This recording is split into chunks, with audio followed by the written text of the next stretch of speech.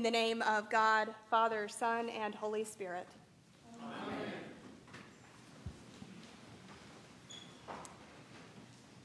Amen. In my experience, these are the types of readings that when I encounter them, I say to myself, well, duh. That's, of course, what should have happened, or in the case of the slave, shouldn't have happened. Of course, Joseph should have forgiven his brothers, even though they sold him into slavery. Of course, the Romans needed to seek forgiveness instead of quarreling over eating habits and judging each other. And of course, the slave who was forgiven by his Lord should have forgiven his fellow slave.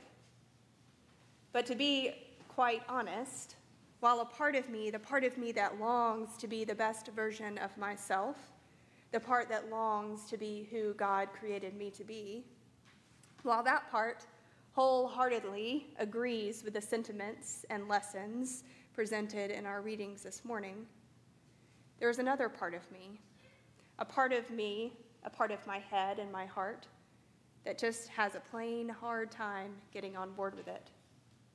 My head asks, where's the accountability? What is the point of forgiveness if others are not going to take the same posture of forgiveness?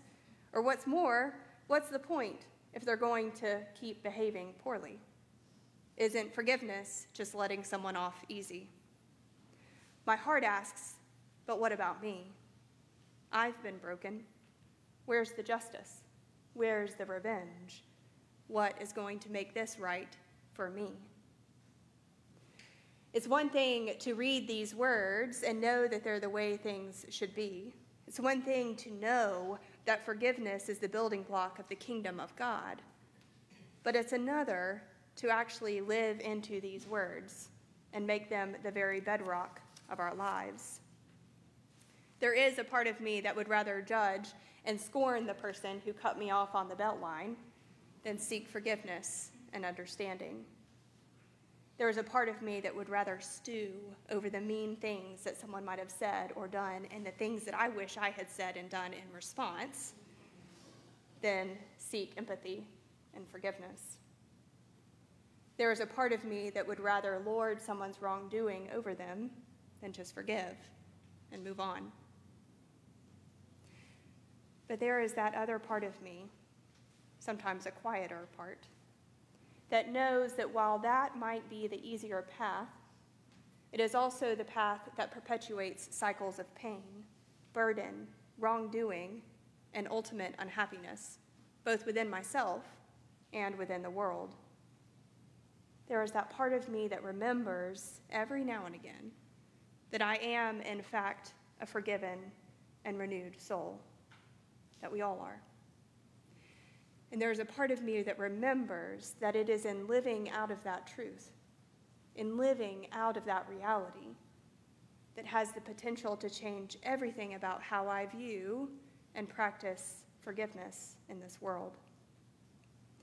There is a part of me that remembers that when we live out of the truth of our own forgiveness, our own redemption, it becomes easier to live a life of forgiveness in the world. Now, there are a few things to remember about forgiveness that are important to consider when we ponder what a life of forgiveness may look like. First, we must remember that forgiveness is often more about the one doing the forgiving than the one being forgiven. It is a decision to let go of our own resentment, anger, and victimhood in order to free ourselves from those things, those burdens, which weigh us down. Practicing forgiveness empowers us to move on and live healthier lives. According to the Mayo Clinic, forgiveness can lead to a healthier relationship, improved mental health, less anxiety, stress, and hostility, fewer symptoms of depression, lower blood pressure, a stronger immune system, improved heart health, and improved self-esteem. Forgiveness can be more about the one doing the forgiving and less about the one who is being forgiven.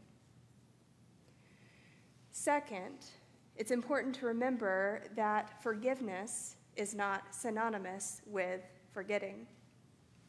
Harry Moore, this morning on his way out of church, said that earlier this week he was doing a crypto word in the Decatur Daily, and there was a quote from Celia Cruz, which is the following: "Forgiveness is not forgetting, it is remembering without pain."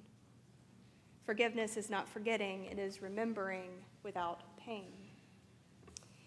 Jesus' parable in our gospel reading today comes on the heels of last week's reading, in which he instructs his disciples in the art and importance of confronting our brothers and sisters in Christ over wrongdoing and hurts endured. These readings about forgiveness, therefore, should be set within the context of accountability. Jesus most certainly advocated for speaking out against and stepping up to matters of injustice and wrongdoing. After all, he's the one who flipped the tables in the temple. But also, in this parable, and with his life and with his death, he advocated for unlimited and extravagant forgiveness, the kind of forgiveness that has the power to transform and renew lives. And so finally, I think it is most important to remind ourselves and keep reminding ourselves that the work of forgiving others becomes much more feasible, much more effective, when it is born out of and rooted in the forgiveness we have received and experienced in Christ. I often wonder if one challenge I experience when trying to practice forgiveness is that I have not allowed myself to fully accept and live into the forgiveness God has extended to me with all of myself. And I wonder if the slave who was forgiven by the Lord also had trouble fully comprehending and living into the enormity of the forgiveness that was offered to him. The author of this gospel uses the highest numerical value and the highest monetary unit to express the magnitude of the slave's debt. He literally could not have owed more to his Lord on paper.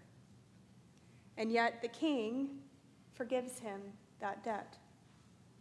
That is an enormous weight to be relieved, an enormous amount of anxiety to be dispelled. But I wonder if he fully let himself feel that relief with all of himself. I wonder if he fully let himself feel the relief of that burden, even though the king did. Because the truth is, we all carry things with us. We carry the things that others have done to us, yes, but we also carry the things we have done. And we allow those things to weigh us down as we carry out our day-to-day lives in the world.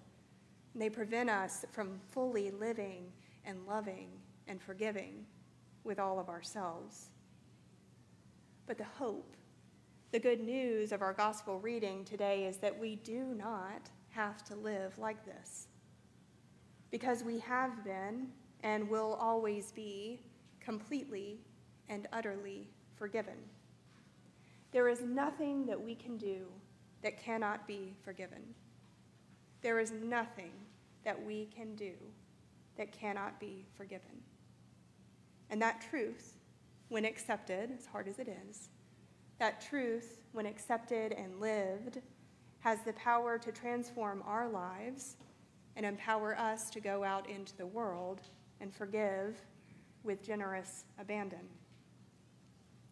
So I challenge all of us this week, me most certainly included, to ponder the forgiveness of God, to let ourselves fully feel the weight and the burdens which have been and will always be relieved from our lives, and live out of that truth, live out of that reality that we are forgiven, to live out of the relief, to live out of that redemption.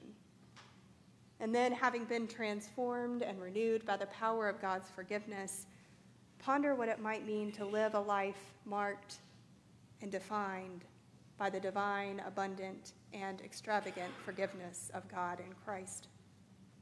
Forgiveness which seeks to hold accountable those who have done wrong, yes. But forgiveness which also seeks to free us, the forgiver, from burden and victimhood. And because it's born out of the forgiveness of God, that forgiveness which has the power to transform this world from the inside out and from the ground up. This is how we love ourselves. It is how we love God. It is how we love our neighbor. It is how we build the kingdom of God here in Decatur, Alabama. Amen.